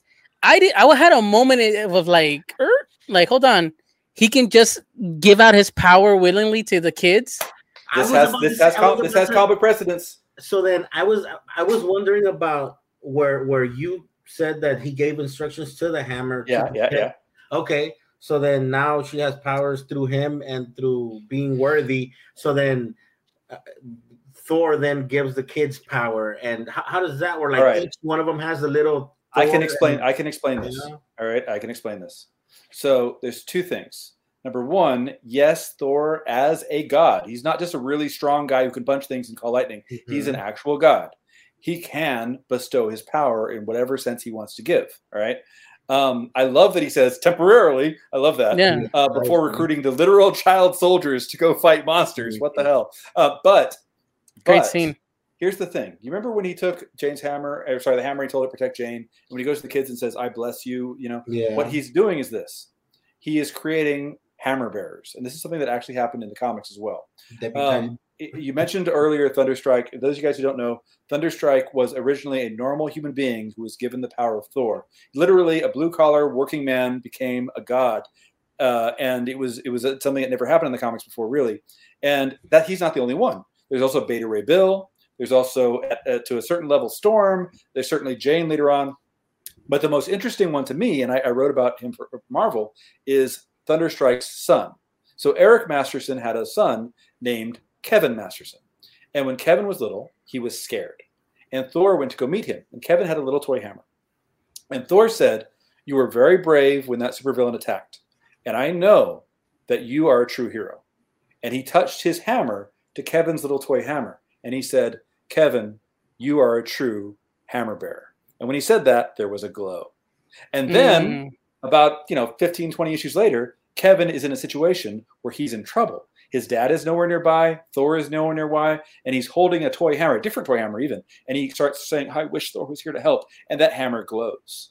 And literally Thor, somewhere else in the galaxy, goes, a hammer bearer needs me. And he rushes back. So just by saying, I believe in you, little kid, he gave that kid the power to summon Thor. All right. That's dope. Now that little kid now is a teenager, and he is now the new Thunderstrike. So he's replaced his dad because, spoiler alert for a 25-year-old story, a 30-year-old story, Eric died very, very tragically. Yeah. And so Kevin is now the new Thunderstrike. But the point is, Thor had previously done that in the comics where he gave a little kid the power to summon Thor. In this case, he's giving the kids the power of Thor, but it's the same thing. And so I thought it was a great scene. Does that stupid question maybe does that make him weaker if he kind of gives I like that you said that. Another comic book geeky thing, Shazam. All right. So Captain Marvel, it used to be the name of him, now he's just called Shazam. Yeah. Technically, whenever his family gets a power, it is dividing his power. Now, admittedly, his power is the strength of Superman. So dividing Superman's power in two, you're still freaking Superman. You're fine. Yeah. Who's gonna know the difference? But Thor is not like that. He is not dividing his power. He is bestowing a blessing upon somebody. So they are now equally Thor as he is Thor. It is not. Yes. So each of those little kids, for the duration of that one battle, was full-powered Thor. That's why. Because otherwise, you're like, why Thor? Why are you putting little kids in danger? But they were already in danger. Bulletproof. There was no other way to bring other gods in. He gave them all equally his full power, so they would be able to survive. Even the kids that were not inherently Asgardian were now gods for the duration of that battle. Only thing that could kill them is actually that bad guy himself. Why didn't you do that for Endgame and just a bunch of? I know that's the argument, but you know what? They didn't think about it. So okay, you could make that argument. I agree, but remember again the nature of godhood, right? What is it about? It is about prayer. It is about blessing. It is about religion and faith. Everybody in Endgame, they had faith in themselves. They did not need additional faith. All right. So yeah, if Thor had thought about it, he could have given everybody the power of Thor, but there was no reason to in his godly mind. Okay. Whereas all of these little kids, they needed faith. So the power is the power of Thor the same as the hammer, where you have to be worthy to receive it? No, that's not the same. Not the same. He's blessing you. He literally gave them his power. Like you have it right now. But the blessing is worthy person, and yes, exactly. Which is one thing I like. temporary. And I don't want to ignore it before we move on here, because I know we're going to get close to the end here of the ending and talk about that, is the split when they hit the shadow realm or the shadow world. Mm-hmm. The change from the colorful rainbow we just came from yeah. into this black and white noir, You liked it or didn't like semi-horrorish. I liked it a lot. It was beautiful. It was beautiful. I mean, thought they it did a was little gorgeous. silly. They did a silly bit with the planet being too small, but it's fine. It was still fun. Dragon Ball. Yeah, but or the Little Prince for those literate. Oh, I love the literature Little guys Prince out there. reference. Little Everybody Prince. else been making Rick and Morty references. I love the Little Prince reference. Little Prince. And so the shadow, I loved it. I love that switch to black and white, because we were getting rainbows and unicorns vibes and like heavy metal. Like, I mean, Especially it's everything. The last movie was all bright colors, and this movie was like, we're taking away your colors. And when you switch to black and white, the fight between Gore and the Three, they couldn't even hang with him. Like, I love that scene. I love the visual choice there. I love the darkness. I love how the black and white were This is the white for bright, the black for dark. I loved it. Why were all the shadows like just like spiders? Okay, there's an explanation for that in the movie and outside the movie. Outside the movie, Taika Waititi and the production team apparently went to all the little kid actors and said, "Draw your scariest monsters." That's what I was. And that's what they were, which I think is beautiful. Uh-huh. But in the movie, Gore the God Butcher is summoning the shadows to attack. Now, in the comics, the Shadow Realm was a real thing. It's been around since the 50s. And it actually is like literally just shadows that come to life. They could be anything. They could shape change, whatever. Mm-hmm. And in the recent comics, they've revealed that the Shadow Realm is actually connected to Venom and the symbiotes. And that voice that was in Gore's head saying, "Pick up the sword." Yeah, that was actually the god of the symbiotes. Yeah, the sword. To kill all gods. Yeah, the sword was created by the symbiote god. Yeah, right? Yeah, exactly. Yeah. But of course, there's the whole Marvel deal with Sony, and Sony technically owns Venom, and let's just not worry about it. That's not that important. But the fact that they're all like the fact that it looked like a creepy little spider cage, that's honestly a nice touch. Like, is it silly? Good. A little bit. But I think it works really well. Kids are afraid of that stuff, right? Yeah. And the one thing we ignored, but we all should talk about, is why, if they spent the money on it, why do I only get 3 Guns N' Roses songs played over and over again? Give me something else. It can't just be Paradise City and Welcome to the Jungle. There has to be something else. Not every soundtrack can be Guardians of the Galaxy. So as simple as that. Hey, there's one other shadow thing I want to say real quick, because it just occurred to me while you were saying that. Technically, we're jumping around back and forth, but when we first saw the cosmic deity temple being built, like it was forming in the shadows, we saw, once it was fully built, you could see Uatu the Watcher, you could see Eon, who is the guy that created the original quantum bands and all that kind of stuff like that. But I swear, when it was forming, I think I saw Galactus. Like, I saw the helmet building, and right when they were about to get to what the face would look like, the camera cut away. And I'm like, I think that was Galactus. A lot of people have been saying that, man. I can't say I saw it. But here's the thing. Galactus is on that level. Galactus is on that level of Uatu the Watcher and all those guys. He's not as powerful as Eternity, of course. Like, I've heard a lot of people saying everybody in that layer is the same level. They're not the same level, but they're all more powerful than the gods of Omnipotent City. So Galactus is on that level. So honestly, even if it's just a little Easter egg, maybe I imagined it, but like, it'd be cool. I mean, I would love to have Silver Surfer come up. You're talking about that scene where they were leaving Omnipotent City? When they first got to the location where they were trying to find Gore and where the little kids were, and Thor empowered them. Right? Yeah. So I before that was. No, the statue that fell was the celestial god. Yeah. That is the one above all of the celestials, the strongest of all celestials. Mm-hmm. He is the one that gives all the celestials their commands, basically. And that was his statue that fell. But what I'm saying is, we only see 7 statues there. For all we know, there's a dozen statues. There could be 30 statues. And what I'm saying is, I think one of the statues forming was Galactus's helmet. And it was all in shadow, and we didn't see the face like we saw. Yeah. And right when it got to about here, it cut away to somebody else. And if it had kept going, it could have been Eternity. It could have been the Celestial. But no, I think it was Galactus.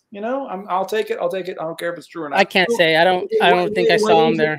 Why is it that Stormbreaker can get there? Okay, so they said in the previous movie, or in Endgame, really, that Infinity War, that Stormbreaker is made with bits of the Rainbow Road. All right, So because of that road that they call down that lets them go anywhere in the universe, it is inside of Stormbreaker, and so it can do that. So it's not that literally Stormbreaker was the key to eternity. It's that ability for gods to go between dimensions is the key to eternity. And for the Asgardians, it was that Rainbow Road. The Bifrost. Yeah, Bifrost. Yeah, maybe the other gods have their own version of it that would have been the same key. I'm sure that there's not only one key and only the Asgardians have access to it. That'd be ridiculous. But what I'm saying is, that's what that is. What's interesting to me is in the comic books, Mjolnir can do that too. In the comic books, Mjolnir can cross dimensions, and it could cross time, but eventually Kang Immortus actually see, Odin's not the only one who could do it. Immortus, Kang, put a thing on Mjolnir that stopped it from being able to cross through time. So because you were talking about how Mjolnir, it derives its power from what? From the ancient storm from before the beginning of time. And then that's different than Stormbreaker. Yeah. Stormbreaker in the comics doesn't look like that. It's a different Stormbreaker, but the basic thing is the same. It was built in the modern era as I don't want to say substitute, but let's say addendum to Mjolnir. So it has essentially the powers of Mjolnir, but it doesn't have the same blessings. So anybody can lift Stormbreaker. That doesn't mean anybody can access the powers, but anybody can lift it. Thor even said to the Guardians of the Galaxy, if any of you tried to hold a Stormbreaker, it would be so powerful it would blow your minds. So in other words, they could hold it, but they probably couldn't control it. You know, in fact, in the comics, the hammer that looks like Stormbreaker in the movie, which is a different hammer in the comics, when another Asgardian holds it, it goes to his brain so much that he becomes the War Thor, and he just starts attacking people at random. And people that deserve it, don't get me wrong, but like, still, it's a thing. So it's not the same as Mjolnir. Okay, but I'm just asking because they really push the whole relationship, you know, with the hammers and all that other stuff. I love that. I think it's cool. Which is amazing. It was fucking funny, but it kind of makes you think like, okay, where does this come from? Where did this show up from? Like, where are the powers getting derived from? But anyways, I really liked it. I'll say. Yeah. So let's talk about, we get to the end. Mm-hmm. We have that whole scene where we talk about we're divided, right? You know, Kevin's like, the power of love. And then ending. Let's talk about the ending. What do you guys think of the way it ended, like the way we left Thor at the end of that movie? He's got a little girl now. Who the hell is she? Okay, so that's the thing I was going to say. Every reviewer I've been seeing has been saying the same thing, which is she's a brand new character. I don't know who she is. I had my own theories. Like I've seen some people say, well, maybe she's Cubic, which is a living cosmic cube that became a little girl. I thought for a minute she reminded me of this really obscure character called Kelly Kulig, who was in the Genus Vale Captain Marvel series in the early 2000s, who also had a starry face and could control reality. But I just saw a TikToker who goes by the name of The Typhoid Mary, and I think her theory is correct. Her theory is that Love, the little girl that Thor adopted, is a new character that's only shown up in the past 5-6 years, who is called, I guess 10 years now, who is called the Singularity. That's her name. She's just Singularity. She doesn't have a real name. She doesn't even have a face. She's just a star field of a little girl. And she looks like maybe she's like 14, 15 years old, but mentally she's like 1 or 2 years old. And she is just called the Singularity because there's only one of her in the entire multiverse. And since we see a little star girl, isn't that the same with America? It's kind of like that, or what? Yeah, exactly. So America is the one who can go from one universe to the other. This girl exists. Dream and all that. Yeah. So I hadn't thought of that too. But if this girl is Singularity, then putting her and America in the same movie might be pretty interesting. Okay. So, and when they say Singularity, they're obviously referencing black holes because eternity is. Yes, and no. She's a Singularity. Not just because she could be a black hole in the literal scientific physical sense, but because she is a singular being in the multiverse. She is unique in the multiverse. She is the only one of herself. How is that unique if America's also that type of... No. I'm not saying she's the only one who's unique in the multiverse. I'm saying she's the only one of her in the multiverse. So there can be multiple people or multiple beings that are one. Yeah, it's like they refer to Scarlet Witch as being a nexus in the multiverse. She's not the only nexus in the multiverse. Yeah, Man-Thing also is a nexus in the Man-Thing protects the nexus, but whatever. My point is that they're not unique in the sense that nobody else can be that, but they're unique in the sense that no matter which multiple reality you go to, they're the only one that is. So that's an interesting idea. If she is Singularity, this girl has only had 20 appearances since she first appeared, 25 appearances. That'd be a neat one. That's what I think. Like I said, this TikToker, the Typhoid Mary is what she goes by. Cool. I like it. I like that theory. I think it was good. So talk about, we have the ending. We have Thor raising love, right? Mm-hmm. And it looks like they're gonna run off together and have adventures. Thor will return, right? That's what it says at the end. And I'm curious because I don't know theories, right? When he asked for Mjolnir, where's Mjolnir? He has it in the end. She has it. No, he has She's it. like, but she has it. She grabs it. No, the little girl has. She grabs it. Yeah, but the little girl has Stormbreaker. But she has it. Yeah, she has it. But where is it? I mean, it's not like he left it somewhere. She's moved it. She's picked it up. What are we talking about? So she's worthy of picking love. She's worthy of. Of you're saying that she was able to lift it. Yeah, it seems like it. Yeah, it seems like it. She's able to use it, and so it's interchangeable. She's worthy as well. I'm curious if that's going to be where we go with this. Obviously, it's interchangeable. She's going to kind of just run in his footsteps. Is there anything regarding Hemsworth not wanting to play Thor any longer? Yeah, that's the big question for me because apparently Taika Waititi, when he saw the movie and he saw the thing at the end that said Thor will return, he turned to somebody and said, "That's news to me." So, but here's the thing: it doesn't say Thor 5 is going to happen. It says Thor will return. It doesn't even say which Thor, because technically this movie had 2 Thors and a half if you count the little girl carrying the hammer. So could be a different Thor that returns. Could be Hemsworth. I'm betting Hemsworth comes back. He seems like he's having too much fun to quit. But don't know. Maybe it'll be in a sequel. Here's what my friend asked. My friend says he's not gonna Logan. My friend says, look, Thor has a little girl. She says Tony Stark had a daughter. Ant-Man has a kid. We have a young Hawkeye.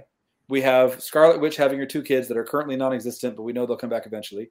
All right. So are they just going to do Young Avengers? And I'm like, maybe, you have Kid Loki. Kid Loki as well. I don't think they'll bring Kid Loki in the story. I think that's too much. I've heard a lot of people say that in theories. I don't think Kid Loki. To me, as a producer, I wouldn't recommend it. Either bring Loki back or do something different with that one. I wouldn't do Kid Loki, at least not anytime soon. But my point is, so we have the after scene, right? Too. Like I want to talk about that because we're gonna get lost. We have Hercules. So Zeus survives the attack. We have Hercules. So Hercules is gonna be where they're gonna have some fight. I'm assuming down the line, and that's why we're gonna have Chris Hemsworth coming back. So think about it. He's gonna get revenge. If anybody in the audience wants to go read up on Hercules, here's what you have to understand. He's been around in Marvel Comics since the 60s, and for most of that time, he was boring. For most of that time, he was just second fiddle to Thor. That's all he was. He was a challenge, but not much. Whatever. We're not going to deal with it. But in the 2000s, the Greg Pak, the guy that created Planet Hulk storyline, turned Hercules into an amazing, sarcastic badass. A guy who is fully aware that he doesn't fit in the modern universe and is cool with it, and he thinks it's the joke, and he's in on it, and he's just a great character. So he's basically as powerful as Thor, minus the lightning, but he's just a cool dude. And also, by the way, Hercules is canonically bisexual. He's currently dating one of the Marvel boys, so go with it. Cool. He's also dated Cersei in the past, and other He and She-Hulk did some stuff together, so go with it. Oh, there you go. And then we have the second. He was married to Wolverine in one reality. That's an interesting reality. Never know what happens there. That couple, power couple, literally. Definitely, literally a power couple. Yeah, and so we have the second scene, which is Jane after she passed away, waking up in Valhalla. Yep. I don't know that. God damn it! What's up? I knew I should have stayed. You didn't stay? It's a Marvel movie. You should know by now. After the Hercules one, then the baby started getting up, and we started kind of picking up. You gotta take care of that. That's no problem. Here's what happened. On YouTube, maybe or what? So what happened? Here's what happens. Jane, now looking healthy, not super muscular, but definitely healthy, walks up and she's wearing like a flowing gown or something. And she's looking around, and then a voice says, "Welcome, Jane, to Valhalla." And we see that Idris Elba. Yep, Idris Elba. And he's welcoming her, and it's like, this is cool, but I have a concern. My concern is how many Marvel Universe deaths have actually stayed dead? Like, all I can think of so far is Yondu. Yeah. I mean, bad guys die all the time, but like good guys, nobody's really stayed. I mean, technically Tony Stark stayed dead, but he's only been dead a few movies so far. So that we know of. Yeah, that we know of. Never know, man. Phase 4. So, So, but I mean, I yeah. look at this ending as, like you said, there's more to it. Yeah, because remember, King Valkyrie kept saying like, "Oh, remember when Gore brought it up? You watched your sisters die." They mentioned Valhalla so many times in this movie, so many times. I knew it was going to be post-credit scene because they mentioned it so much. Hey, so when Jane dies, does she die from battle or does she die from the cancer? Yeah, that was a bit confusing to me. Because remember that scene where it's like, "Whoa, your hand is in Valhalla, but not you." I agree. I don't think it's very consistent. So because technically she died in battle because her cancer would not have activated if the battle hadn't happened.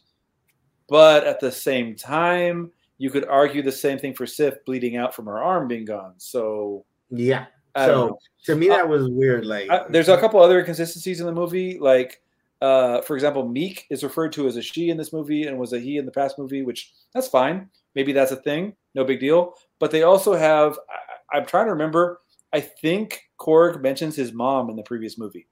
And in this movie, I vaguely remember. Yeah, and in this movie, Cronins don't have moms. So, yeah. You know, I think we gotta get just to.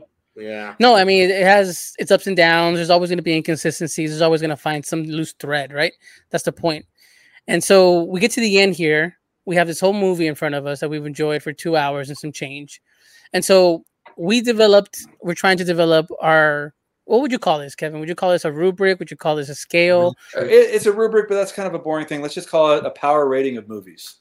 What makes a movie a true part of the Primo pack? You know, what makes it part Primo of pack trademark? Under these categories, we have storytelling, the craft, the feels, the potential, and then we also put the trends. Obviously, this is trending like crazy. It's the newest thing out right now from Marvel. You know what? I'm not actually arguing on that one. So I don't know if you want to go out of order. Do you want to go in order? Start with storytelling. Let's start with storytelling. What do you got? So storytelling. That's what I was saying earlier. That it's not as strong as some of the other Marvel movies. We're doing this as like a 1 to 5. 1 to 5. 1 to 5. So 1 to 5 rating. I personally would say it's not the weakest. It's not Eternals. You know, it's also not boring. Like I find the Incredible Hulk boring. It's not the best. I'd give it like a 3, maybe a 4. It's not bad. I still enjoy it. I still love it. But like storytelling wise, not super strong. I'd include in that the comedy a little bit. No, I mean that's more feels. How about you, Chikume? Chikume? Dad, dang it! I'm gonna call you Ampersand. Oh, I can't say your name for a second. Ampersand. What do you think of the storytelling in this movie, man? Like I just keep reliving it through my daughter's eyes. That's so fair. I'm shit. I want to give it a 7, but out of 5. 7 out of 5. I'm gonna give it a 7 out of 5. But yeah, like I said, just kind of watching it through my daughter's eyes. There were some parts that felt a little bit corny, and I'm like, but I'll stick with the 5. By the way, I love that you're watching a movie about the gods with your daughter, and your daughter's named after a god. Yeah, Citlali. Yes. And you know what's weird? Like she's like La Luna. She's always like pointing at the Luna. Yeah, she's connected. Goddess of the moon, goddess of there you go. Spring. Well, for me, storytelling, I would say that it's actually pretty strong. I don't like how it was rushed. Like I said, I do have issues with that. Yeah, but I do enjoy the fact that we got everything we need in a summer blockbuster popcorn movie. We got comedy. It explained things for the new watchers. It reminded a lot of people it's been 10 years. Here's some information maybe you don't remember about Thor. And here's Jane again. So I like that part of it, the summary of it. I enjoy the storytelling to a point. I do feel it was rushed a little bit. They try to do 3 movies in one, in my opinion. I give it a 4. 4? All right. So Ampersand, what number? What do you think? For what? For out of 5, storytelling, 1 through 5. I say with 5. I say with 5. So you say all the way to 5. All right. So split the difference, comes out to a 4, I guess. All right. Yeah, we have a 4. All right. So The Craft. To me, this movie excelled. It did exactly what it needed to do. It was they had comedy down. They had the special effects down. They had the acting down, especially Christian Bale, who was acting like he was in a different movie, but he was still good at it. Even the kids were good, especially Axel. We haven't talked about him at all. Axel was really good. You know, and he changed his name. What was it? He changed his name. Yeah, it was Astrid. Which I thought Astrid was a girl's name, but I don't know Old Norse names, so what do I know? But either way, Axel, yeah, he was cool. Yeah, I think they did really good on the craft. I think as far as that's what makes Marvel movies good, I would give it a 5 there. Me, I think that the craft goes for me aesthetically pleasing. The sound design, even though I have my qualms with the 3 songs, they need to branch out a little more. Could add more music, but I do like the colors. I like the shots. The CG was great. It didn't come off as cheap looking, or you can kind of see obviously. Like I had some qualms with Multiverse of Madness. Sometimes some of the CG was a little off, in my opinion, to the caliber of a Marvel movie. But I do enjoy the shots, the pace. Maybe it was my qualm. I'm going to give the craft on this one. I'm going to give it a 3. That's fair. Overall. That's fair. Chikobe? I have no fucking idea, I'll be honest. Well, what do you think? Special effects, acting, the music. How do you think they did? Like music was very nostalgic, but like you said, they kept repeating the same one. Yeah, they did. Which at the very end, when they started like playing all these, doing the credits, and it's like in fonts of all these like heavy metal bands and like Def Leppard and all these other stuff. It's like, well, why don't you play some of that? You know, like, and not only that, I mean, you're already thinking big budgets, so I'm gonna be a little bit more critical on it and say a 3. Fair enough. I don't know, just so 2 3s and a 5. I think it's more of a 3. High bar in that respects, you know, like it feels like. All right. I feel like that sounds like a 3 to me. By the way, I want to say something real quick since you mentioned the heavy metal thing. A little minor detail. Early in the movie, we see Axel's room, and he's got posters of like real world bands. But one of the bands is called the Mad Titan, and I just love the idea that the equivalent of the equivalent of like a heavy metal band in our world calling themselves like Satan's followers or something is somebody in their world going Mad Titan. You know, it's like it's true. It's the same deal for them. All right, the feels, the emotions. I think that was kind of all over the place. The comedy was really good. The sad parts were sad, but I don't think they ever had a chance to really land. So I would put that a little bit lower. I'd actually go 2 for me on that one. I wouldn't say it felt sad enough. Yeah, like that's what I'm saying. It didn't land where it needed to be. Yeah, I think when it comes to feels, I fall in that category of 2 to a 3. I think that there was an attempt at some kind of let's make somebody get a cry. Let's make somebody cry here. And I count comedy in feels, and they were successful at that. The comedy, it was too much. It was too much of a back and forth between. You didn't know if they wanted to laugh or cry, and it is that issue. But I think it is still well done. Where the jokes that landed. I will say I did laugh out loud more at this movie than I have at a lot of Marvel movies. Not that I don't laugh normally, but I laughed out loud several times. I laughed a lot. It wasn't balanced. But I think there was more of a comedy than the tragedy. And the tragedy was trying so hard that it got in the way of what this was. It was a rom-com with a little bit of darkness to it. And so I'm going to give it a what? I'm going to give it a 3. Chikobe? No, I mean, I pretty much agree with what you were saying. Funny overall. And okay, put it this way: the one that pulled my heartstrings was at the very end. Yeah, I can see that. Like that's what kind of like, and it's again, I'm there with my daughter, and you know, and it's like, then she'll get close to me or whatever. So that kind of made up for it. But yeah, I didn't feel like there was anything. Like I didn't feel like there was something ultimately an ultimate evil for some reason. I don't know. Yeah. Like Helena and Ragnarok. Hela, yeah. Yeah, Hela. It's like you do feel like this is this evil person. It's weird that she was not going to back down, but Gore, whose entire life was defined by this, did.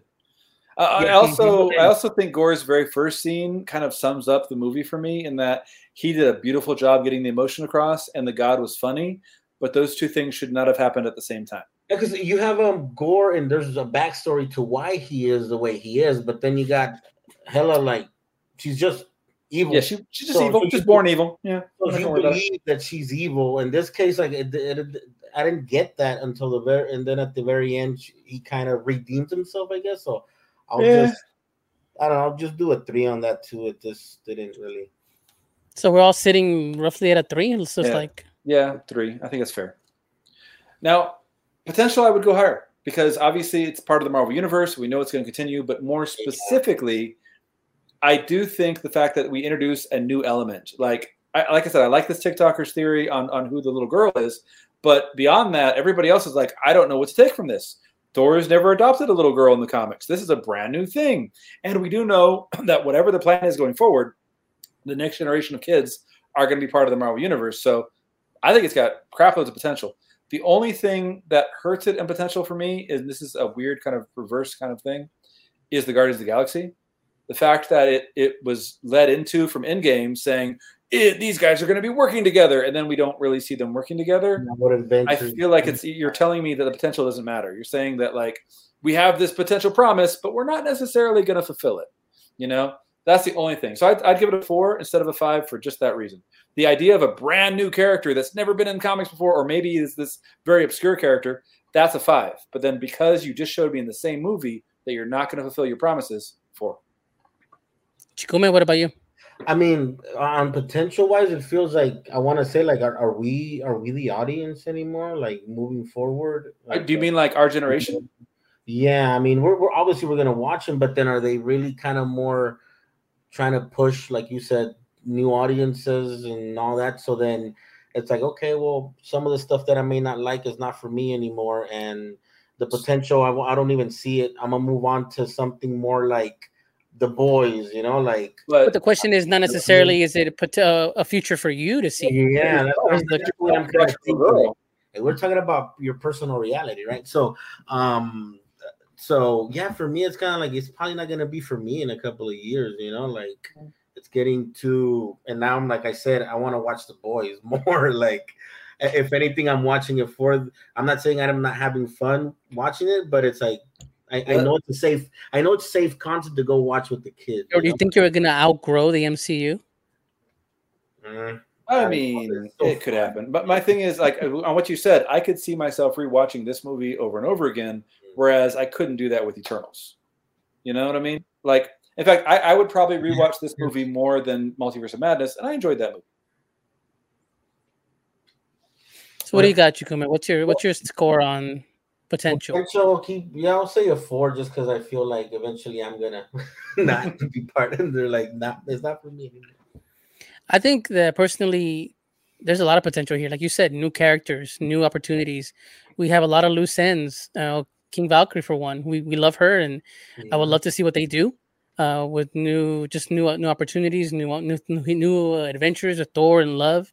Growing up alongside them, or what if they do join up with the Guardians because they have a spaceship?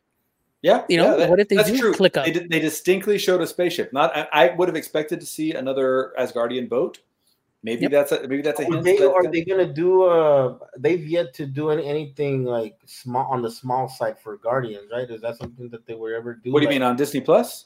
Yeah, that's coming. We're gonna get two Guardians things are gonna come to Disney Plus in the next 2 years. We're gonna. I'm gonna give that a 5 in my opinion. That's fair. So 2 4s and a 5. So we average that out to 4. Well, yeah, I don't think unless we're gonna do the. It's like a 4.3, man. So let's just make it 4. We'll just do 4. Yeah. And last thing is trends. So now you said at the beginning that you said that it's a Marvel movie, so it has to be at the top of trends. I'm gonna disagree, and my proof of that is Spider-Man. That is a 5. That last Spider-Man movie, before it came out, when it came out, after it came out, nobody could stop talking about it on the internet, right? I don't think it's anywhere near that high. I think it's still higher than any DC movie, but it's higher than the Suicide Squad, which was great. It's still higher than that in terms of people talking about it. I guess what's your guesstimate then on the trends on this one? We're going to give it some time. I would give it a 3 or 4 because I feel like people are definitely talking about it. I mean, it's a Marvel movie. They're not, but they're also talking about it as in a bad way. So there's that, which I don't know. We haven't mentioned it in our discussion, but I think a lot of the people that were giving it negative reviews might be prejudiced against it because they felt it was too gay. And I've even heard some people saying it wasn't gay enough. So I feel like it was hard to like meet both audiences. But like, it's not getting the buzz that say Spider-Man got, or that Black Panther would get. So I think it's gonna sit pretty high personally until next thing comes around. I'm gonna say it's gonna sit at a 4. How about you, Chico? So, but when you say trends, are we talking about like memeable and a very memeable movie? Like memeable? Are people talking about it? Let me phrase that. Every single time a Marvel movie comes out, people are going to put out videos about it. But the question is, are they doing it more for this movie than for the average? Like, is this like? I just watched it, and I don't see a lot of stuff online about it in terms of people. That's why I said 3-4. Yeah. Yeah. So I'll go with 3-4 as well. I want to say that because I haven't really seen it explode. Because I'm laughing because we got to pick one. So if I got to pick one, I would say 3. Okay, I'll say 4. But because like you said, 2 3s and a 4. Going back to Spider-Man, like anything Tom Holland is like there. Anything. What's okay? Right. I get it. We'll see what we end up with this. Freddie, what's our final tally? All right. So storytelling, we got a 4. All right. So that means good, but not the best it could be. Craft, we have a 3. About average. And feels, we have 3. About average. Potential 4, above average. Yeah, definitely. And trending, we kind of set at 3, mediocre at best. Well, which again, I mean, trends you kind of have to compare it to other movies, and I feel like comparing it to other Marvel movies, that's fair. Well, you need it. And so, what is this movie overall? What's the final tally here, guys? What's the number that we're putting on this? This looks like a solid 4 to me. Yeah, to me it'd be a solid 4 as well. Like an overall, I agree. Well, hold up. Before I say that, there's a thing. I don't know if I mentioned this to you guys before, but I used to review like DVDs and video game stuff for other websites, and talking to other reviewers, a lot of people hate putting numbers on stuff because then it's like, well, look at the Olympics. How many times in the Olympics do you see 9.3, 9.5, 9.2, but you rarely see anybody put like 2 or 3. And if anybody goes below 9, you're like, oh my gosh, why'd you go below 9? And for a long time, video game reviews were the same way. So if 5 is the cap and we give every movie a 4, it doesn't make it very special. I do think this one kind of earns that 4, but it barely earns that 4. So just want to throw that out. I can agree to that. I think that if we add up everything and really be as scrutinizing as possible, it could probably sit at a 3. So it's like barely squeaking by a 4 because that still good. Still good, but it's squeaked by. Well, guys, this is our first run at this. Let us know what you think. We'll have plenty more to talk about down the line. I want to thank, of course, Kevin and Chikume for doing what they do. Monier joining us on that screen there. But Primos, remember, you guys can join us at My Primos Podcast. Let us know what you think about this. We'll have plenty more to talk about, I'm sure. You guys enjoy. Have a great night. Adios. Bye.